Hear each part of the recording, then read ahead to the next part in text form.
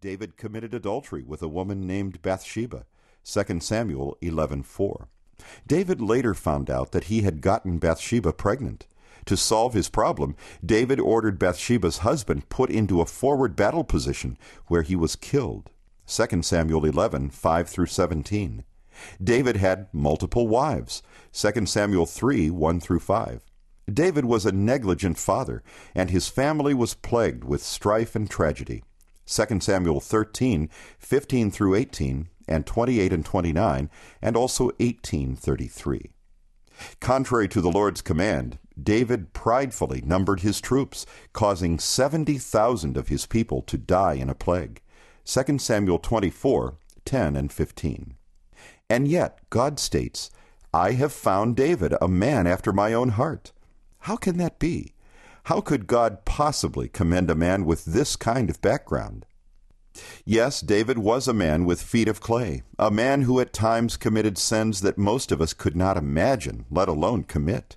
Yet, over the long haul, David sought to be righteous, and his heart's desire was to do God's will. This is the kind of man God looks for, as indicated by Jeremiah 5:1-9. God doesn't expect perfection, as we can clearly see from David. With all that David had done wrong in his life, God could still look at David's heart and say he was a man after his own heart, a man who did all God's will. The enabling grace of God. This, my friend, is the grace of God. There can be no other explanation.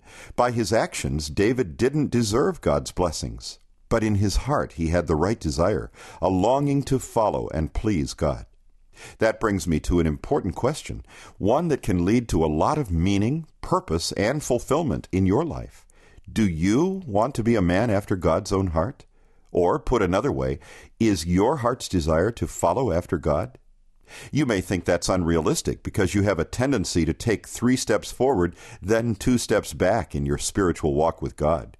You may imagine that being a man after God's own heart is too lofty a goal. You may conclude that it's not possible because of some of your past actions. But you and I must never forget one thing. God looked at David's heart, and that's where God is going to look in our lives too. When it comes to becoming a man after God's own heart, we can count on the grace of God, a grace that enables us and strengthens us at all times. God looked at David's heart, and my friend, that's where he's going to look in your life too. The grace of God to you. Let's get very serious here for a moment. I want us to ask some hard questions. Question number 1. When God looks at your life, what does he look for? He doesn't look for perfection. Being a Christian is not about being perfect. The Bible says that there are no perfect men. No, not one. Romans 3:10. Like David, every person has sinned. Every person has disobeyed God, and it's this disobedience that separates us from God. That's the bad news. But now for the good news. The only perfect man who ever walked the face of the earth was Jesus Christ, God's only Son. He was truly a man after God's own heart. In every way and at all times, he did everything exactly as the Father wanted him to. At Jesus' baptism, God the Father testified of this when he said, "This is my Son, whom I love. With him I am well pleased." Matthew 3:17. Because Jesus was perfect and knew no sin, he was able to die for your sins and mine and pay the penalty for sin, which is death. The Bible tells us that while we were still sinners, Christ died for us. Romans 5:8. He was the perfect sacrifice for our sins.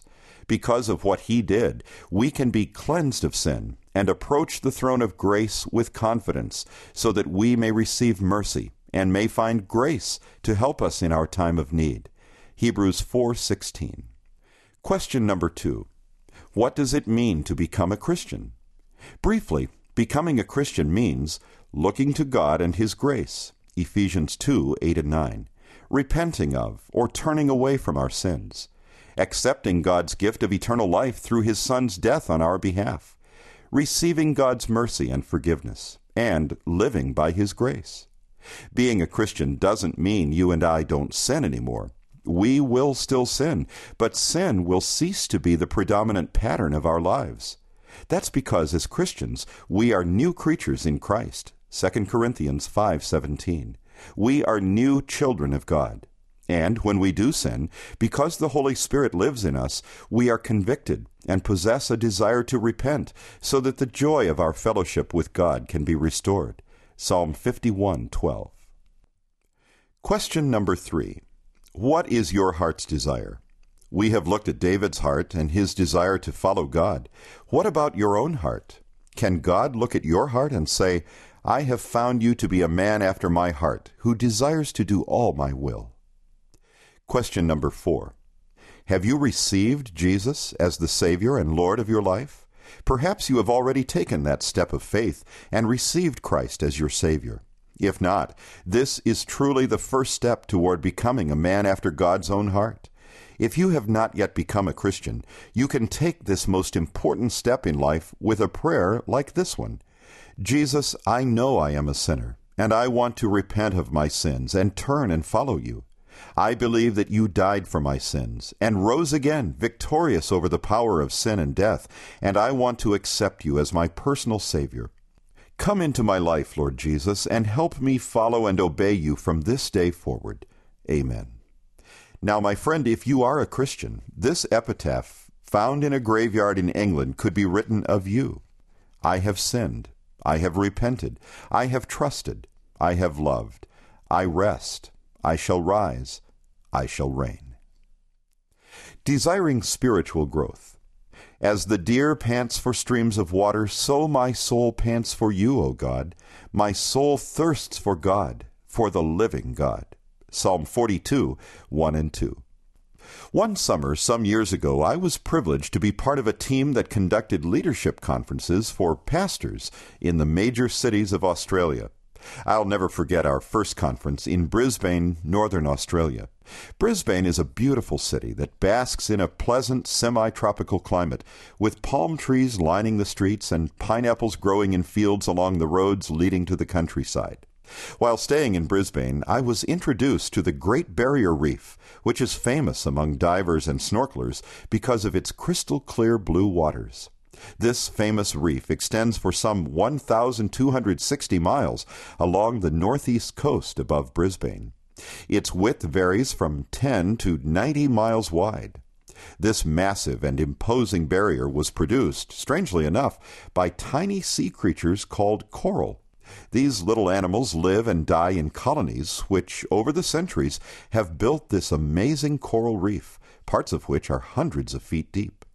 Now, the Great Barrier Reef doesn't look alive, but because experts tell me that this astonishing reef is alive and is even continuing to grow as these tiny organisms live and die, I accept it as fact and marvel at what has been and is being produced. Our source of growth. In a similar way, the Bible is amazing too. At first glance, it looks like any other book. The pages have black ink on white paper, like the newspaper or the TV guide. And yet there is something very different and very alive about the Bible. Why is the Bible unique? Claim number 1. The Bible claims to be the Word of God, which makes it the best possible source for learning the ways of God.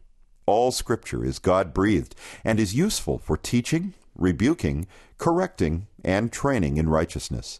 2 Timothy 3:16. Claim number 2. The Bible claims to be true and never tries to justify its statements. You would assume that if the Bible is God's Word to us, claim number 1, we could also be assured of its truthfulness to us. Indeed, the psalmist wrote, "The law of the Lord is perfect," Psalm 19:7. So, we can trust the Bible to give us correct advice for life and living. Claim number 3. The Bible claims to be alive. Consider this amazing statement. For the Word of God is living and active, sharper than any double-edged sword. It penetrates even to dividing soul and spirit, joints and marrow. It judges the thoughts and attitudes of the heart. Hebrews 4:12. With claims like these, you and I should take special note and be at least a little curious as to what the Bible has to say about life and our priorities. I know that when I read the Bible, my life is transformed. I think differently. I act differently. I talk differently. No other book has the same effect